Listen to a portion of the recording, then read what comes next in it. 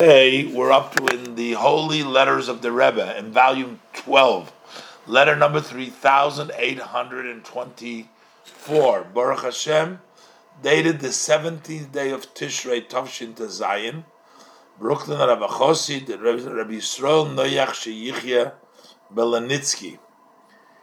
He was an older Chosid. I remember he lived in France when I was in the yeshiva there.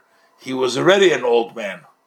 I know he probably lived till over 100, but in any event, the Rebbe is very appreciative because he wrote to the Rebbe some of the history, the stories. The Rebbe valued all the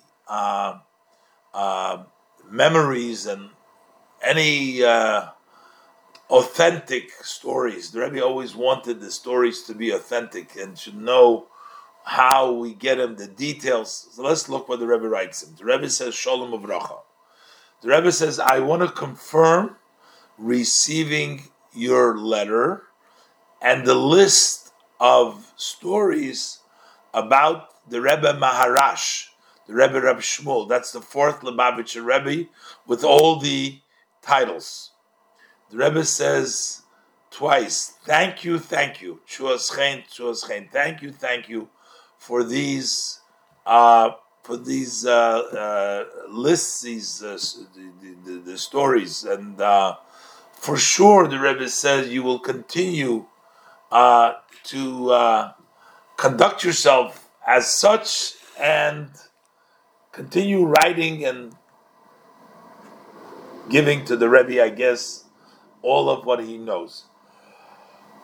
So the Rebbe says that we know that the words of tzaddikim and their activities are eternal and they impact what they need to impact. So basically, even though it's an old story, it happened a long time ago, but that's lasting. What they said then or what they did then, that stays for eternity. And so it's important to know this. The Rebbe says it is known how much my father-in-law, the Rebbe, with all the titles, it was dear to him, it was precious, it was meyakir, and he would insist to mark down all these matters, to mark them down, but conditional, that you have to mark down precisely without no.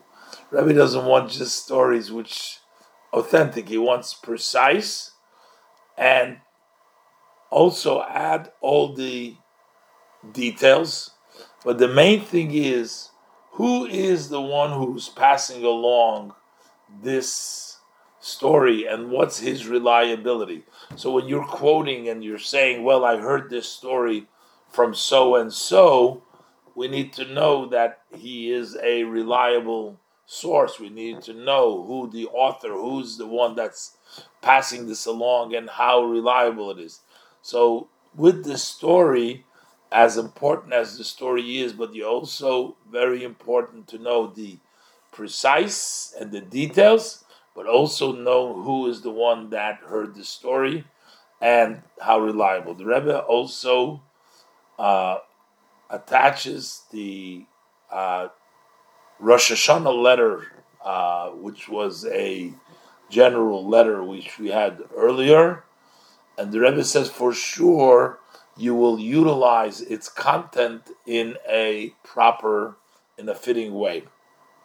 And the Rebbe ends with a bracha, and as we saw before, this was during Chalamoyed Sukkot, the 17th day of Tishrei, and the Rebbe did not sign the letters because he wouldn't even sign because of the sanctity of the holiday. So the secretary is signing in his name, Aleph Kvint Hamaskir, who is a secretary of the Rebbe.